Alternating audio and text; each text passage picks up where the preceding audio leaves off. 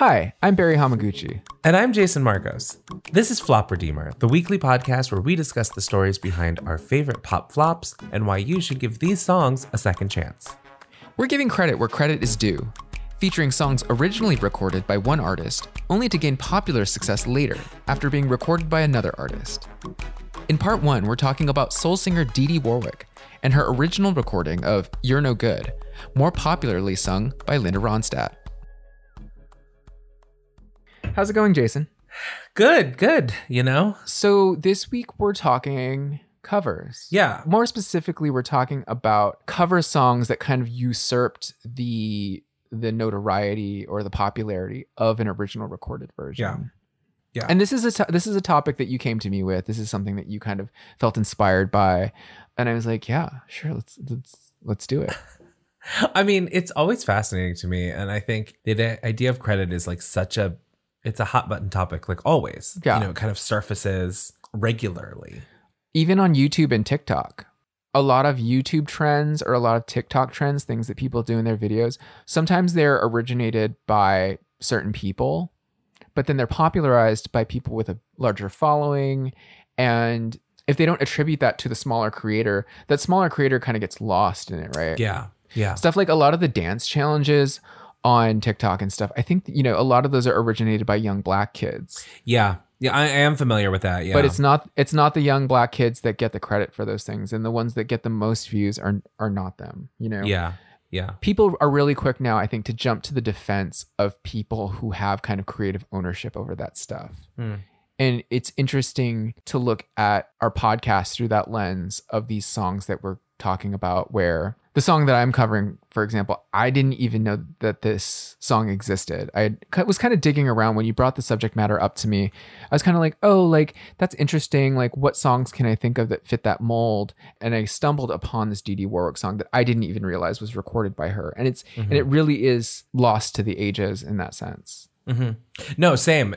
You know, the song I'm doing by Patti LaBelle, it was fully 20 years after she recorded it that like I discovered she was the original, because I love this song, but I always thought that Celine Dion's version was the original.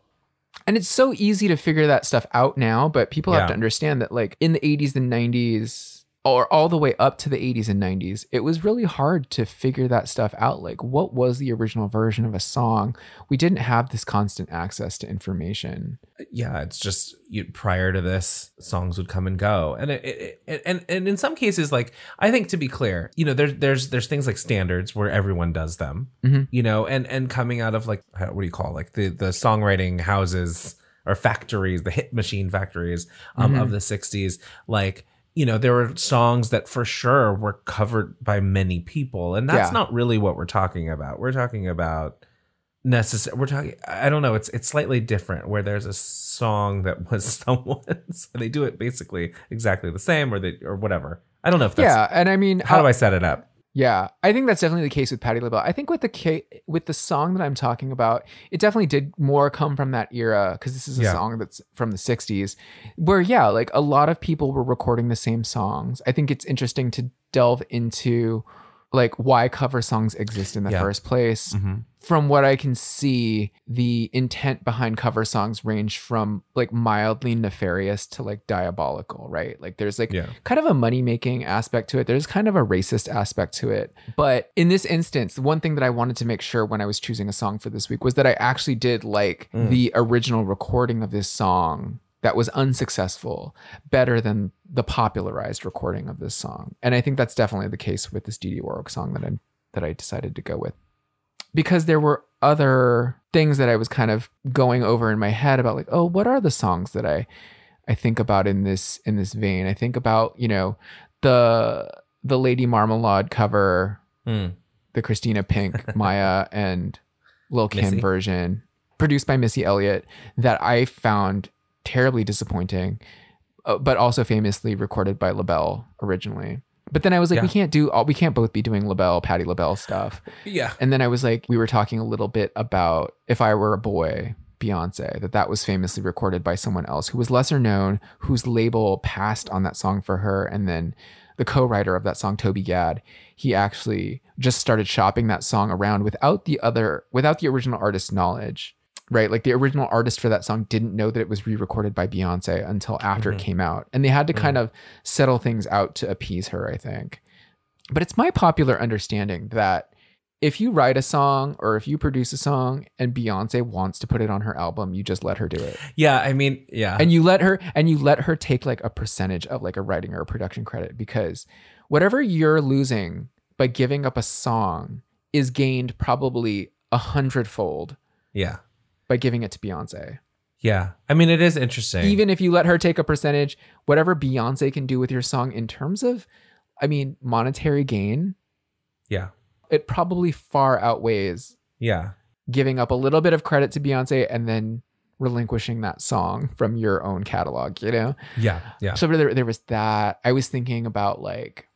Well, what about Say a Little Prayer? I feel like that's an even 50-50 split for Dionne Warwick and Aretha Franklin. I don't know. Even Burt Bacharach said that Aretha did a better song than we did. Which is funny. And she only did it out of spite. I know Burt Bacharach said that about Aretha's version. Mm-hmm, Burt Bacharach kind of famously, he would change meters in songs. Like it would be like 6/8. Then he would do like a single measure that was like 7/8, right? And like so Say a Little Prayer, like it skips a beat in a way that you're not expecting in a pop song, right? Mm-hmm. And I remember him saying something about how Aretha, her vocal performance of that song, it kind of floats over that skipped beat so that you almost don't feel that it happens. Mm-hmm. It's in the chorus that the beat drops a little bit. And in Dionne Warwick's version, you definitely feel it. But because Aretha's kind of riffing over that part, you don't sense it so much in Aretha's version. Mm-hmm. But as part of my research, I was digging into Cissy Houston, Whitney Houston's mother, right? Mm-hmm. Who was a very famous gospel singer. She was part of a very famous backing group called the Sweet Inspirations. And they did stuff for like Elvis and Aretha. But Cissy Houston also was, it sounded like, somewhat jealous of Dionne Warwick's success. Cissy Houston, it seems like, also felt like she was a better vocalist than Dionne Warwick. And there's an interview done with the remaining members of the Sweet Inspirations. There's an interview with them where they talk about Cissy Houston wanting to re-record Alfie because she felt that she should have been given that song. She felt that she could do a better job on that song, and she felt like she did do a better job on that song. And according to the other members of the Sweet Inspirations, Burt Bacharach hated it. They were saying that, one, Alfie is a very hard song to sing musically, and that, two, you never change the melody of a Burt Bacharach song. Mm-hmm. And Cissy Houston was just all riffing and ad-libbing all over the place. So it's interesting when we talk about Say a Little Prayer that, like, you know, Burt Bacharach really liked Aretha's version, which is a little looser. Mm-hmm, mm-hmm. Yeah, he was kind of notorious. I watched that. There's like a PBS documentary about him, you know, and they kind of go into like how difficult it is to sing his songs and how exacting he was. And I mean, one of the tensions that I think we'll touch upon in talking about Dee Dee Warwick and that era of music is that going from the 50s into the 60s, where R&B soul is starting to have crossover hits in the 60s, we're coming out of an era where these blonde, white backing singer groups were kind of like classically trained. They were reading sheets of music. They were being very precise in their harmonies, very exact in their delivery. And what soul R&B artists brought to the table in the 60s, because of gospel background, because of church backgrounds, was vocal delivery that tapped more into emotion. It tapped more into what the lyrics were actually saying. It was kind of moving beyond the voice as a simple instrument into something that could emote in a much bigger way than people were potentially used to. Mm-hmm. When it comes to like Burt Bacharach songs, I think you still have that aspect to his music and his songwriting that is so precise and so rooted in that more traditional aspect of music, where I think that Dionne Warwick fared much better in that realm than others that tried to do more with it. Mm-hmm. The exception being Aretha Franklin. Yeah, yeah. We should also say at this point, Dionne Warwick and Dee Dee Warwick are different people, in case people didn't know. I'll get there. Well, I guess I'm starting this week, so we'll get there pretty quickly. Yeah. Well, anyway, all that's that. right, well, when we come back from a break. I think we can move into the main event. So let's take a quick break and we'll be right back.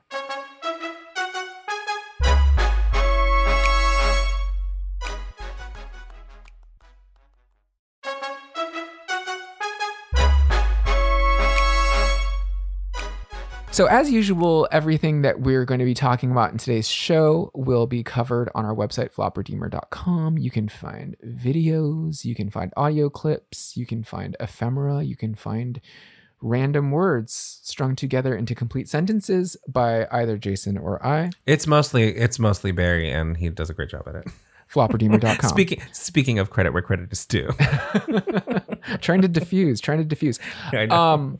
Also, if you have any comments, questions, or concerns, you can email us at flopredeemer@gmail.com. We look forward to hearing from you. All right. So I am starting this week. As per usual, I have a large cloud of thoughts. It's like a word cloud, but like yes. in a Word document. This week, we've kind of shared our scripts with each other so that we kind of know where each other are going in advance of us going there. No promises that I'll stick to this script, though. So, all right. So this week, I'm talking about the song You're No Good. And I think that most people know this song because of the Linda Ronstadt version, released in 1975. Is that the version that you know, Jason? I did not know that it was a cover. Like when you brought this up, I was like, wait a minute. Because it changes. It's one of my favorite Linda Ronstadt songs. I think it's one of my... okay. See, yeah. And that's the thing is like, I only discovered this kind of digging around and looking at lists of cover songs. This one actually is not listed among most lists of cover songs. And I kind of was just going through the Wikipedia cloud looking for stuff. And I was like, what? I actually, interestingly, So the version that I'm going to be talking about is the Dee Dee Warwick version from 1963. And originally I had been looking at Dee Dee Warwick because I was wondering if any of the Dee Dee Warwick songs that I already knew were covers, like Foolish Fool or I Who Have Nothing. But actually the versions that Dee Dee Warwick did of those songs, she was doing the cover. Like as we were talking about in the intro, in this period of time, like it wasn't uncommon for multiple versions of the same song to be released in quick succession, right? Mm-hmm. But then I found out like, Dee Dee Warwick reportedly recorded the original version of You're No Good, and it is the least successful version of this song. So it was popularized by Linda Ronstadt in 1975. I will fully disclose that my knowledge of Linda Ronstadt is so limited. I actually forgot to even really research her in advance of recording this, except that, I mean, most people know her as the singer of You're No Good. It was actually her first #1 single. Her other big hit was Blue Bayou. Mm-hmm. My dad loved Linda Ronstadt. Yeah, and she's got this interesting kind of cross-genre appeal from like folk to rock to country. She does like Mexican stuff. Yeah, she has like a Latina heritage that she kind of goes into later on. For me, my knowledge of Linda Ronstadt was limited to her appearance on an episode of The Simpsons, where she appears in the episode about Mr. Plow, where Homer and Barney operate rival snowplow businesses. And she comes on as Barney's friend to record a diss track against Homer. And it's like, Mr. Plow is a loser, and I think he is a boozer. And then she does a Spanish version that's like, Señor Plow no es macho, solamente un borracho, you know? And so that's my primary exposure to Linda Ronstadt. Not even as Jerry Brown's girlfriend at the time? Governor Jerry Brown? No, I see. When was that? In the 70s. 70s. Okay. No. See, I don't know. I mean, okay. So then the other thing that I know about Linda Ronstadt is that she was notoriously noted for performing in Sun City pre-apartheid, like during apartheid. And this is something that I know only because I listened to Howard Stern when I was in middle school. And Howard Stern hated Linda Ronstadt. And one of the things he would always talk about was that Linda Ronstadt broke the boycott of South Africa, right? Like the United Nations had called upon people to boycott South Africa because of apartheid. And this luxury resort in South Africa called Sun City was open, and they were trying to woo lots of like big name performers with like lots of money and luxury to perform there. And Linda Ronstadt was among them. So I remember at the time, this would be like late 80s, early 90s, I think, or mid 80s maybe, that people were calling for a boycott against Linda Ronstadt for that. But notably, like, I mean, Dolly Parton performed in Sun City, Queen performed in Sun City. Like a lot of people broke the boycott. Yeah. Well, and then eventually apartheid. She was boycotted by conservatives because she came out against Trump, like in her later years. Or not Trump, sorry, Bush. Anyway. Anyway, the thing that I know the least about Linda Ronstadt is her music. But she did Somewhere Out There with James Ingram from American Tail. Somewhere Out There. You know you don't know that song? I do. Fievel? I know. I don't think I ever saw American Tail. I mean, your emotions are intact, I guess, because that movie devastated me. No, and so many children. Those were like the sad Disney movies. They were like the Don Bluth movies, Land Before Time, American Tail, All Dogs Go to Heaven. They really wanted to prepare young people for for death and family separation. Yeah, they don't want to sugarcoat life. So Linda Ronstadt, popularly known for You're No Good, Blue Bayou. She also sang the original version of Different Drum by the Stone Ponies. Oh, I don't know that song. You don't? No, you do know this song. Probably. It's a you and I to the beat of a different drum. Nope. What? Not ringing a bell. That song's so good. Look it up. You know what I'll do? Maybe I'll go to our website, flopperteamer.com, and we'll post it there. It was actually, I mean, I didn't know. Speaking of covers, like, because we were talking about covers, Different Drum was later covered by Susanna Hoffs and Matthew Sweet in like the 2000s. But Linda Ronstadt sings the original version of that. But it was originally actually written by Mike Nesmith of the Monkees. Huh. It was written before he was a monkey. But I thought that was interesting. I just was like, oh, Mike Nesmith. There's a name I haven't seen in a couple decades.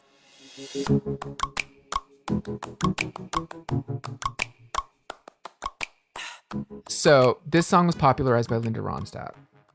In 1963, Dee Dee Warwick records this. So now we can get into like, who is Dee Dee Warwick? What are her origins? Dee Dee Warwick is the younger sister of Dionne Warwick, who is more popularly known. She is the one who had kind of the big breakout success throughout the 60s with her collaborations with Burt Bacharach and Hal David. So they were doing like Say a Little Prayer for You, like we were talking about. Her first single with Burt Bacharach was Don't Make Me Over. She did Anyone Who Had a Heart, Walk On By, Do You Know the Way to San Jose, Promises, Promises, I'll Never Love This Way Again. I feel like in the modern era, a lot of those songs kind of came to prominence for a lot of younger people because they were doing like Burt Bacharach nights on American Idol back in the day. Yeah. And that's where a lot of those songs were kind of reintroduced. Like I had never really heard like I'll Never Love This Way Again, and I think until American Idol. Like that became a big deal. Well, I think what's interesting, you know, in thinking about, you know, the difference between Dionne and Dee Dee and Dionne really and many other, I guess, Black singers of the era was she wasn't doing that Motown or soul sound. It was a very Burt Bacharach is like to your point earlier, it's almost more traditional, but like it had that like 60s mod spin on it, but it was like, you know, like it was not it was soul. A little I mean, notably Dionne Warwick, she entered college to study music. So she is like she leans more towards like the classically trained, classically educated vocalist.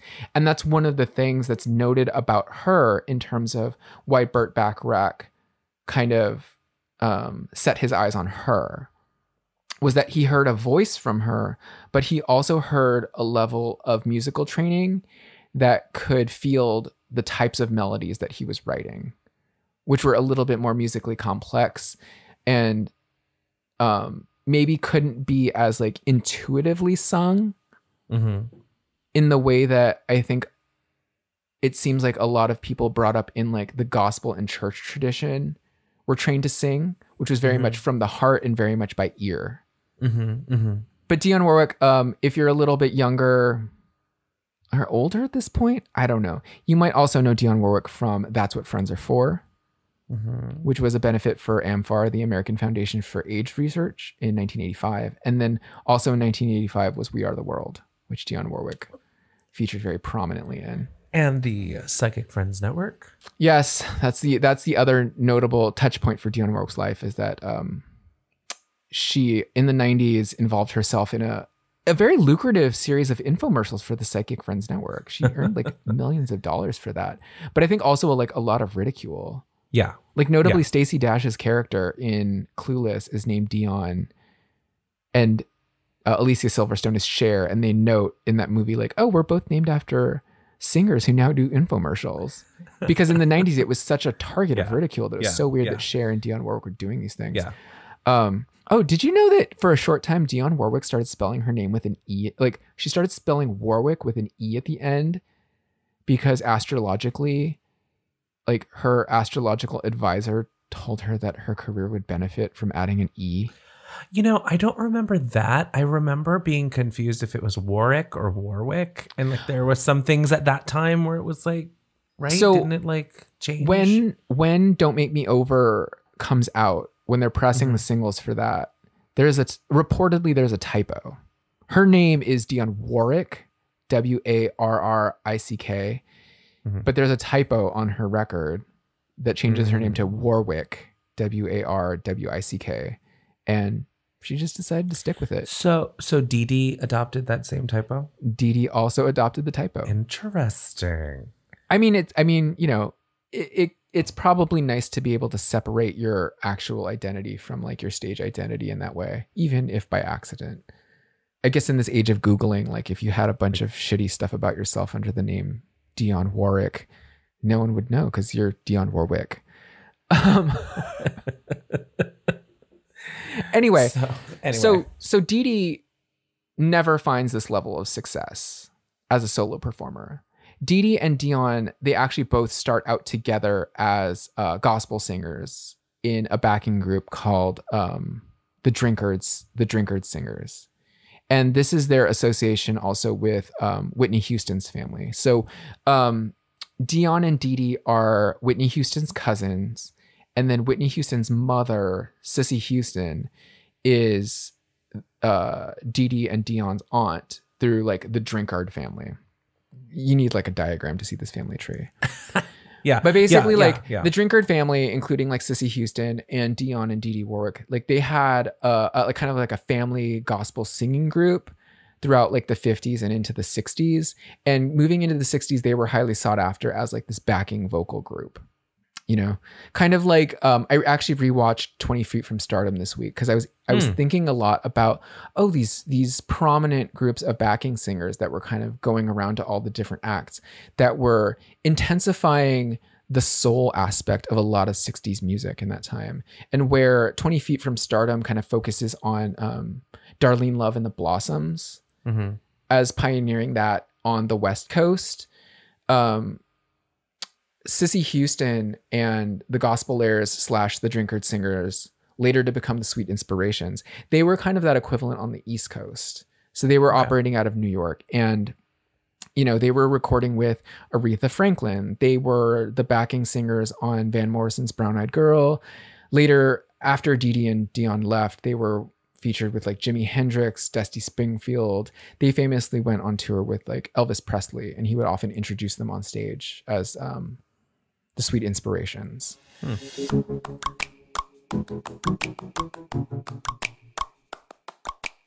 So Dee Dee comes out of the Drinkard Singers and the Gospel Heirs.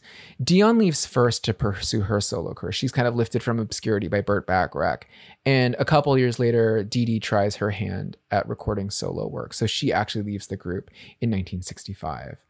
And though she is popularly less known than Dionne Warwick, I think that in circles of like soul R&B 60s music fans, she's actually very highly regarded as like potentially a better singer than Dionne Warwick is. Yeah. You know? I can see it. I love her voice. I myself had never actually heard of Dee Dee Warwick until the season of American Idol that Jordan Sparks won. Jordan Sparks does a cover of I Who Have Nothing, which was popularized in the United States by Tom Jones. And I started kind of searching around for versions of that song. And then Dee Dee Warwick actually has like a really spectacular version of I Who Have Nothing. And that song really wasn't a big hit for her at all. No, you know? Well, I know that version because of you and Davey. Davey was listening to it, or maybe you were. Yeah. But she famously goes, she's like one of the only ones who says, whilst I, right? Like I think in that song, like no one else says whilst, which is it sticks out to me because I really love it. Like just stylistically, like if you think about like who Dee Dee Warwick is, like as a soul singer, like there's this sort of like kind of like Dionne, this sort of classicism, like classical. There's like a formality sometimes in the delivery, like a okay. I don't know how to say it. Like the vocabulary, like it's just like she's in the middle of this song saying whilst I. Like I mean, what I always liked regalness, I guess a regalness. That's interesting. I wouldn't think of that because I listen to Dee Dee Warwick's voice, especially in comparison to Dionne Warwick's voice, and think about how guttural and deep and grungy her voice is. Yeah, especially compared to Dionne. I would say whereas Dionne is like the undeniable sort of queen in that sense, like maybe in that family. I can hear the lineage vocally. Like they're different, like in just maybe the personality, like the personality who's carrying these songs. The voice is more guttural, but it comes from a very, like to your point earlier, like with the training and the things that they had, like from a similar sort of regard for themselves. If that makes sense. But I think that's the thing is that I actually could find no evidence that Dee Dee ever received the training that Dionne did. I think because Dionne was older, and by the time she was singing all those backing tracks, she was already in college, but Dee Dee was a teenager. I don't think that Dee Dee actually ever received the type of classical training that Dionne did. But to your point about the enunciation, and maybe that's like a family affect thing, because to contrast Dee Dee against Cissy Houston did have a very loose, free delivery of her vocal performance, where you can definitely hear that Dee Dee and Dionne have like a familial resemblance to each other. And what's interesting, if you take that even further, is I wouldn't characterize Whitney Houston, Cece's daughter, as having a loose delivery. It's much more like Dionne's. They talk a little bit about Whitney taking inspiration a little bit more from Dionne. In terms of her performance style, even in terms of the way that she stood on stage and carried her I was gonna say she's very still and like with her arms like out in those very like thin sheath dresses that just like are like a column, like very Dionne as well. Anyway. Yeah. Okay, that makes sense. Interesting.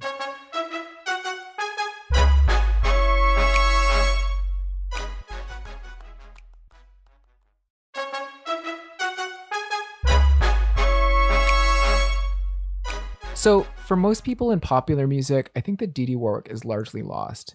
You know, some of her biggest hits are songs like Foolish Fool. She does I Want to Be With You. She actually does a great version of Suspicious Minds. So she covers Elvis and she does Suspicious Minds. And they actually used her version of that song on the HBO series Vinyl.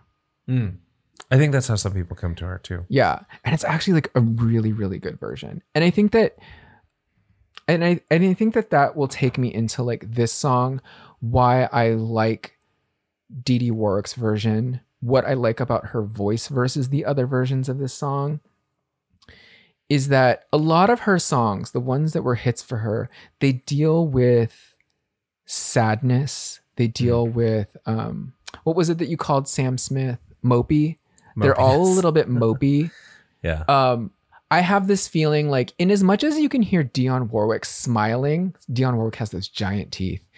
As much as you can hear Dionne Warwick smiling through all of her Burt Bacharach songs, you can hear Dee Dee Warwick just frowning through a lot of these songs that are meant to make you feel that way. Mm-hmm. You know, Foolish Fool.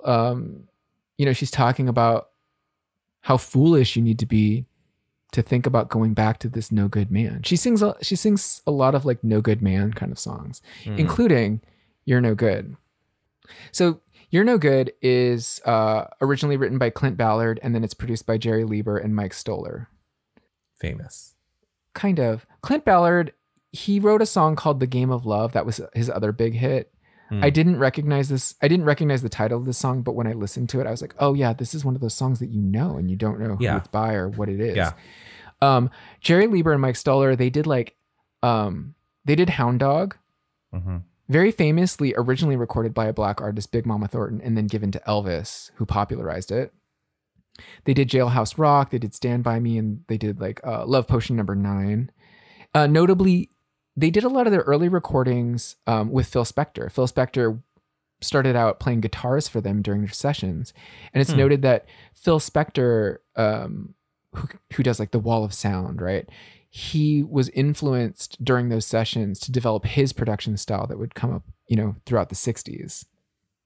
Again, like this is a no good man in the no good man genre of songs. Mm-hmm. And it's basically this woman telling off this dude, basically saying like, you left scars in me, you're no good.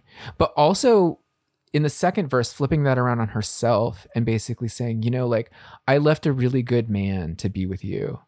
And I don't blame that man if he tells me that I'm no good. It taps into that emotional kind of downtrodden dirge type of feeling that I think that Dee Dee Warwick's voice was made for. Her voice is notably deeper than Dionne Warwick's voice. It has a little bit more grit to it.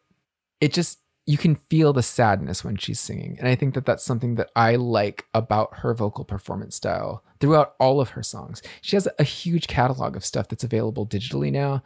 Like a lot of her recordings were never really released. But I think as the labels that she was recording for kind of got absorbed into major labels, and they gained ownership over the rights to all of her music. A lot of her recordings are put into compilations and then released digitally now. So you listen to her whole oeuvre of music, and it's her voice. Just there's something magical about it,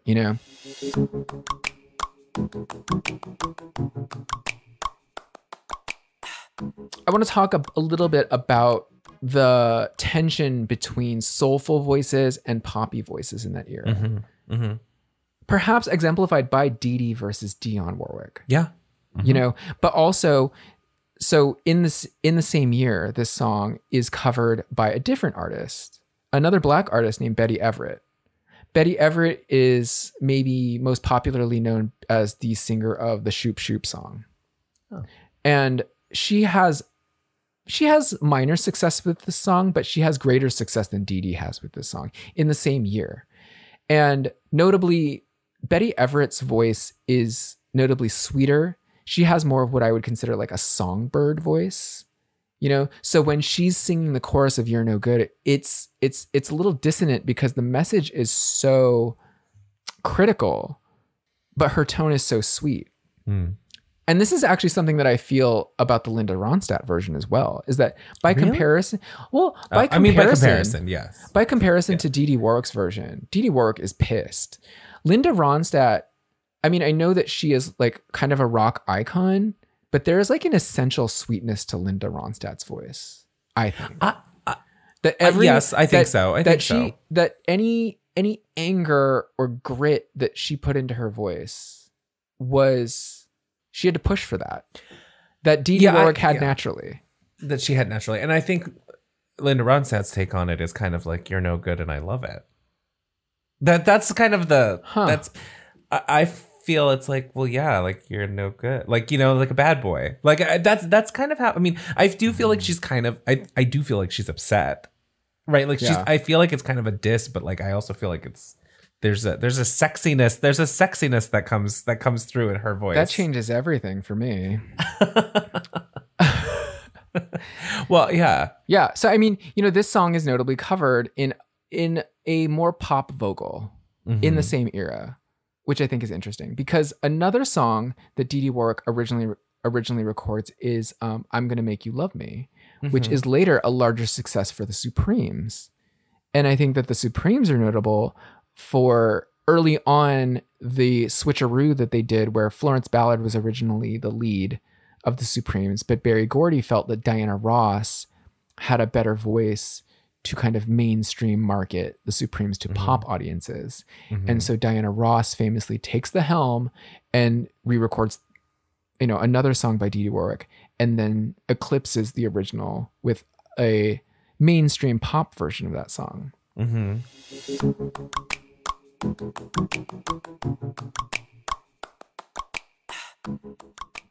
So that got me thinking a lot about the history of cover songs. Initially, I was thinking a lot about the movie musical versions of Dreamgirls and Hairspray. Did I talk to you about this? No. That the movie musical versions of Dreamgirls and Hairspray, they both touch upon this idea that in the 60s, there was a rather nefarious practice of re-recording these songs in a different style, in a more pop-oriented mainstream style, in an attempt to cover up the original versions of these songs. So like in the Hairspray movie musical, the number New Girl in Town, they staged that number so that they cut back and forth between the black girl group singing that song at Motormouth Maybell's show, but then simultaneously Amber and her white girl group are singing that song on like the main stage of the Corny Collins show. And they talk about, you know, how there is that slightly nefarious background to these cover versions. And in Dreamgirls, the number One Night Only. So in the movie musical Dreamgirls, Effie records the song One Night Only as this like kind of soulful slow jam. And Curtis, played by Jamie Foxx, sees an opportunity to steal this song, re-record it very quickly in a disco style for Dina to record. And they record and release this song, and it completely eclipses Effie's attempt at a comeback. You know, and I was kind of looking at the Dina, history played by Beyonce. Beyonce, yeah, that woman. She wasn't nominated for nothing. Oh wait, did she get a? She was nominated. She lost. Oh, okay. Well, did you do Listen? Oh yeah.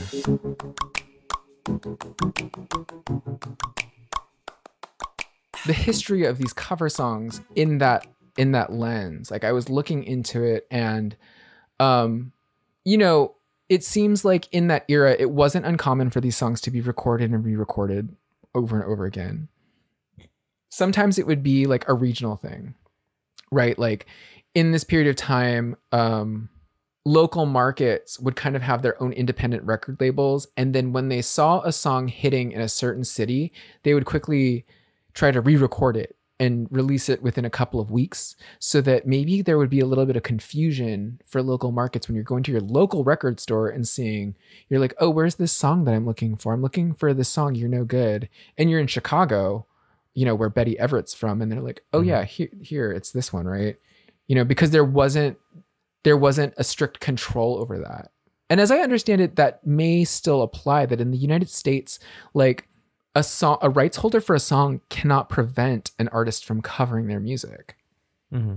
Once the song has been recorded and released for the first time, that after that, anyone that wants to cover it can cover it and then like get like a mechanical license. I don't know. I'm not a lawyer. I'm not a publisher. I'm not nothing. But I was trying to understand the legality of like, because you see it even on YouTube that a lot of people will just cover songs and put them out there. Right. And apparently like that's one of the things that allowed this to kind of proliferate and happen throughout the 60s is that not only was there was no stopping people from putting out these covers, but also it was rather beneficial to the songwriters who would collect royalties on any version of a song. So sometimes it was deployed as a strategic move where like the same songwriter would intentionally record a soul R&B version and then a country version of the same song to release at the same time, just to maximize the number of sales they could get in a particular period of time, right? But also, and leaning into maybe some of the more nefarious aspects of this, there was the aspect of soul R&B being a specifically Black type of music that white audiences would not purchase. And so I think more so in the 50s, maybe, you have songs that are recorded as R&B songs and then, or soul songs, and then are almost immediately re-recorded by a white group. The one song that comes to my mind is the song Shaboom, which was originally... Could Be a Dream? Yeah. So that song was originally recorded by the Chords, but then it was almost immediately recorded by some other group. The one that we know. The one that you know, the one that's featured in the beginning of Clue the movie, sung by a white group. With like a very strangely corny, it's a cornier production, the more popular one. It's a very doo-wop. But there's like a timpani. There's like a timpani boing in the middle of it. The Chords version I think is musically superior, but the remake is actually the one that more people know because it was recorded by a white group that was then deployed to a larger group of people. And it's only over the course of the 50s that white audiences, especially white teenagers growing up in the 50s, feel comfortable or want to purchase music recorded by Black artists. And I think that sets the stage for the 60s, where you start to have the soul and R&B Black artists crossing over into pop music. And then you also have, like in Dreamgirls, you have Black artists covering other Black artists in a more pop style in order to capitalize on the success of that song. So I think that I see a through line with Dee Dee Warwick in that regard. That one of the reasons that I don't think Dee Dee Warwick does that well popularly is because she didn't have the type of pop voice that mainstream consumers of music or mainstream record labels wanted to release.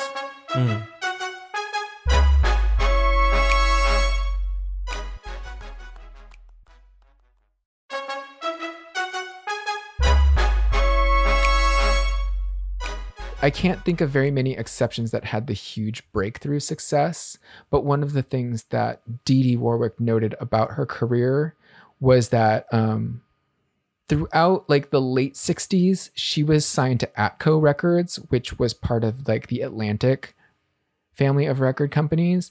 And she always felt like they didn't put a lot of attention into her because she was kind of third fiddle to Aretha Franklin and then Roberta Flack.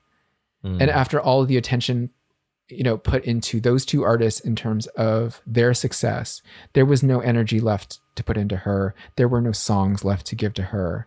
And so she really felt like she had been kind of left out, And so it's kind of sad because I think that there is something distinctive about her voice. Again, she should just be singing dirges. Bring the dirge back. Funereal dirge, just grinding, sad music. Suffering. Is she still alive? No. Okay. So. Oh, sorry. Didn't mean to jump ahead. No. I mean, I'm loosey goosey about this. So Dee Dee Warwick died in 2008. Okay. One thing that I didn't know about Dee Dee Warwick, and this is like a revelation that's fairly recent. Like I hadn't really looked into Dee Dee Warwick that frequently, right? But in researching this, there was a new revelation about her that I had never heard before. One is that she was a lesbian. But the second thing, and this is something that I'm going to have a little bit of hesitancy or difficulty talking about, is that in the 2018 documentary about Whitney Houston, in which they first disclosed that she was a lesbian, they also make the claim that Dee Dee Warwick molested her cousins, Whitney Houston and Whitney Houston's older half-brother, Gary Garland Houston now. And this is something that I wanted to talk about really quickly at the end of this segment, because it brings up the issue of like, how do we deal with celebrities who have these kinds of sex scandals against them in terms of how we perceive their music moving forward or how we advocate for their music moving forward? And also, what does it mean when these allegations only come to light after they've passed, you know? I think about how we deal with Michael Jackson's music in the aftermath of the allegations that came out against him. R. Kelly, how do we deal with his music in the aftermath of that? I got rid of that CD. Exactly. Like, you know, and then when we think about Roman Polanski, Woody Allen, you know, again, I think we've talked about it a little bit in the past about like separating the art from the artist and what the best way is to do that or how we deal with that. And in that sense, like, do I feel comfortable driving people towards Dee Dee Warwick's music?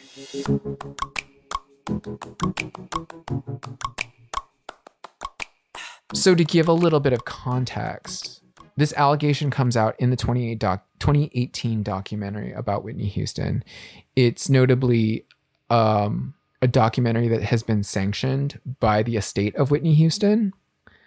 So it has the participation of basically everyone in Whitney's circle except for Robin Crawford.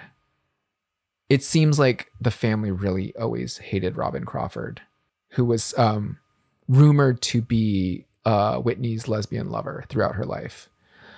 So in the documentary, Gary Garland Houston, who is Whitney's older half-brother, he first makes the accusation, or he recounts his story that as a young child, he was molested by a female relative and that Whitney was as well. And this story is corroborated then by two other people in Whitney Houston's circle. One was a woman named Mary Jones, who was her assistant for a time and was kind of familially referred to as Aunt Mary. And the other corroborating source is Gary Garland Houston's wife, Pat Houston. And in that segment, it's revealed that the female relative they are referring to is Dee Dee Warwick.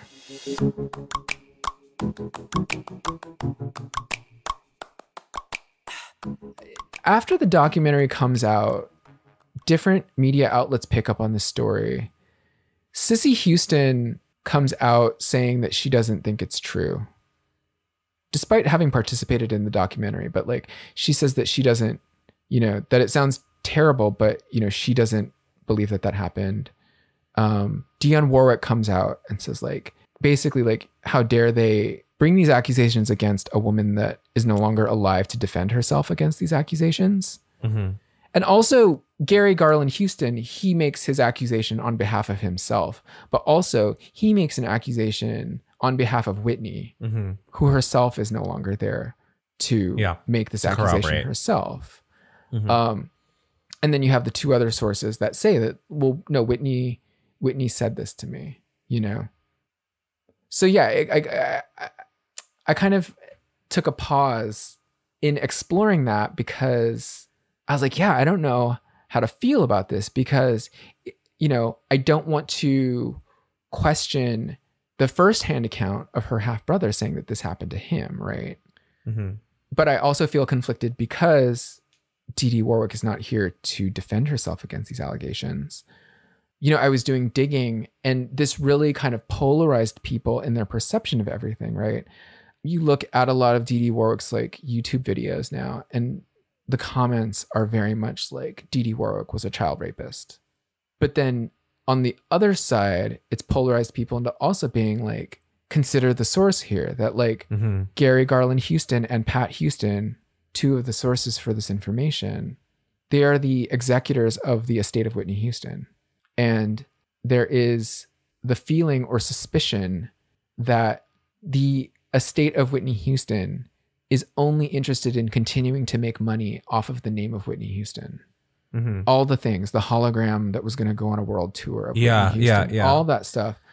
There's always been the rumors, suspicions, the ideas that perhaps the estate, perhaps her family has not always had her best interests at heart. Mm-hmm.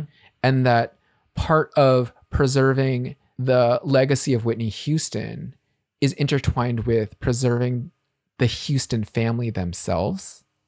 Because it's interesting, there's actually like Burt Bacharach internet forums.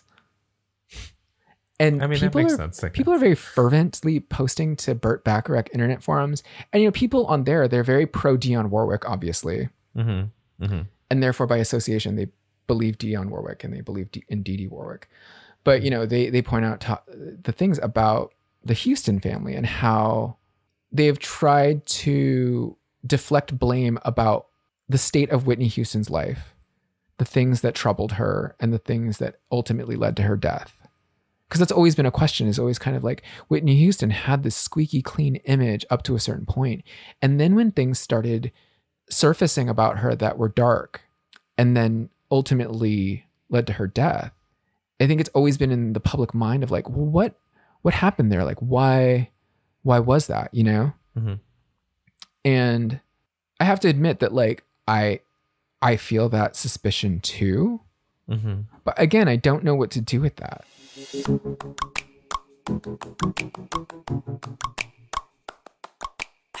I mean, it's interesting. I mean, like, you know, being a lifelong fan of Whitney Houston and kind of, you know, reading about this and both in real time and then after, and when some of these allegations came out, it's, you know, I do have my own feelings about the family too that have just, you know, come out over time. Like, just, I don't know, they're the self-preservationist side of that, and the way in which, you know, I don't know, at least from most of the reports and even from the varying documentaries and interviews that are with the family, like no one was looking out for Whitney at all. Yeah. So, you know, it's always sort of been that from the very beginning, where it was, you know, these things are in place and you're like, okay, well, so what angle does this have now? Because, you know, is this born out of, you know, the sense that, you know, if Dee Dee was a lesbian, we know how the family feels about Whitney's rumored lesbianism. We know how much they hate Robin. Yeah. We know how much,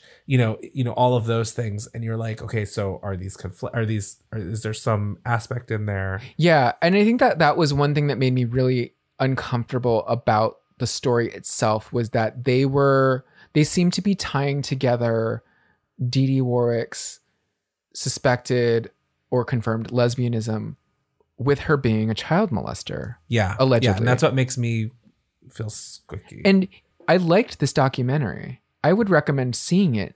But one, I do feel like the director's mission, the story that he was trying to dig into with everything, was the idea of what was the trauma that led to Whitney being so troubled as an adult. I think he was digging for that. Mm-hmm. Because there's parts where he is off camera asking different family members like, well, what was her childhood like? What happened in her childhood? And a lot of people are really defensive about being like, no, her childhood was great, you know? Mm-hmm, mm-hmm. So I feel like there's that aspect to it, that there is a little bit of like an attempt to make this into trauma porn. Yeah. But I think what's revealed through the interviews is very telling, because there is that aspect where, like, there's a general discomfort throughout there's a general discomfort throughout the documentary with the idea that Whitney Houston was potentially bisexual. Mm-hmm. That by like her hairstylist account, Whitney Houston just loved sex, could not get enough sex. And that Ricky Minor, I think he says in the documentary that he believes that, you know, if Whitney were around today, she would identify as like sexually fluid. That she just kind of loved who she loved and she wanted to be with who she wanted to be with, whether they were a man or a woman. But from her family, you definitely get the sense that like there's some rampant homophobia there. Yeah, and that's, I guess that's what I was getting at. Like, it's clear from all of the other accounts. Her brother is like, I don't want to talk about Robin Crawford. She's nasty. She was trying to, you know, take Whitney down this path. It's disgusting. And so for that to appear in the same segment as Whitney's childhood trauma of allegedly being molested by her cousin, her female cousin, who happens to be a lesbian. It left a lot more questions for me than it answered, you know? There's so much to unpack with the Houston family, more than we have time to go into. But I wanted to bring that up because I think it is relevant in terms of, you know, on a case-by-case basis, on an individual basis, do you want to listen to this song? I feel like Dee Dee Warwick's voice is so great. I don't know if I can wholeheartedly say like, yes, you should support her. But again, she is gone. She cannot respond to the allegations against her. She's not here to face the allegations. I think that's what leaves it so troubling and so unresolved. It's like, we'll never know. Right. Because again, like when it does come to like R. Kelly, I don't fuck with R. Kelly anymore. Even Michael Jackson. Yeah. I feel uneasy listening to Michael Jackson music now. I don't get the same joy out of it. Yeah. It's all colored by those experiences. And unfortunately, this may be the case for Dee Dee Warwick. Maybe. We don't know. I mean, I feel like, I don't know. And I feel like, yes, you know, believe people when they say these things, but you believe people when they say this has happened to them. Yeah. That's the main thing. There are so many questions about this, the source of this. Yeah. That make me, and just that history, like you said, of just sort of like this sense of homophobia on the part of the family, particularly. The homophobia, the sense of trying to profit off of the memory of Whitney Houston, because these are the same people that were, you know, living off of her blood, sweat, and tears for the entire time that she was alive. You know, the same people that were during that period of time also enabling her. You know, in as much as you have a lot of the voices in that documentary talking about how, you know, Whitney was so wild behind the scenes, you know, you have like an uncle of hers saying that for her 16th birthday, he gave her a bag of weed and a bump of coke. Her brother, who was kind of like part of her tour personnel during that whole time, it was his job to score her cocaine in whatever city they were in. He was so proud of the fact that he was able to score cocaine for her in Japan, where I believe most Japanese people would believe that drugs don't actually exist in Japan, because like the criminal consequences are so severe for drugs. You know, and then interestingly, I mean, there's always that idea that Bobby Brown was a bad influence on Whitney Houston, that he was the bad boy, that he was the trauma that really brought Whitney down. In this documentary, Whitney Houston's her other brother, not Gary Garland, he says that Bobby Brown was a lightweight. That, I mean, that's the sense you get, right? That Whitney and her brother, they could do drugs constantly, day and night, and function, but that Bobby Brown could not. And that, so in that sense, it's like Whitney Houston was the bad influence. Yeah, I mean, and that's it. It makes it. I mean, speaking of things to listen to, like making it hard to listen to, it's hard for me now to listen to Whitney Houston because so many of those things that like, I mean, she's one of my favorite singers. But there's so much darkness around the story, so much darkness around her life, so much darkness around how her life ended, and then how it also took down her daughter. Like, it just makes, I can't. And so like, you know, for Dee Dee Warwick to also be part of this, and like, it's just, it's sad. Like I don't get the same enjoyment listening to Whitney as I did. Yeah. I was revisiting, I mean, as a whole tangent, I was revisiting a lot of Whitney songs and listening back to them and thinking like, oh, like this is when, you know, her drug problems were really becoming apparent, you know?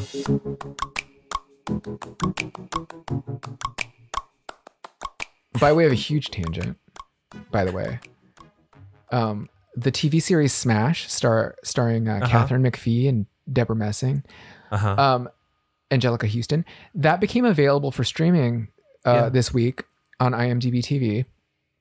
I started rewatching it, and I'm drawing a connection here, which is that when I was watching the Whitney documentary, it was just such a downer because you know where it's going. Yeah. You know that it ends with her death and then subsequently Bobby Christina's death. And that, you know, that's it. And I was not ready for that. And I was rewatching Smash this week. And for those people that don't know, the Smash was a television series where they were workshopping a Broadway musical based on the life of Marilyn Monroe. And one of the things that happens in season 1 of that show is that they produce this musical about Marilyn Monroe's life, and they preview it in Boston. And at the very end, the final number, Marilyn Monroe dies in her bed. And that's the end of the show.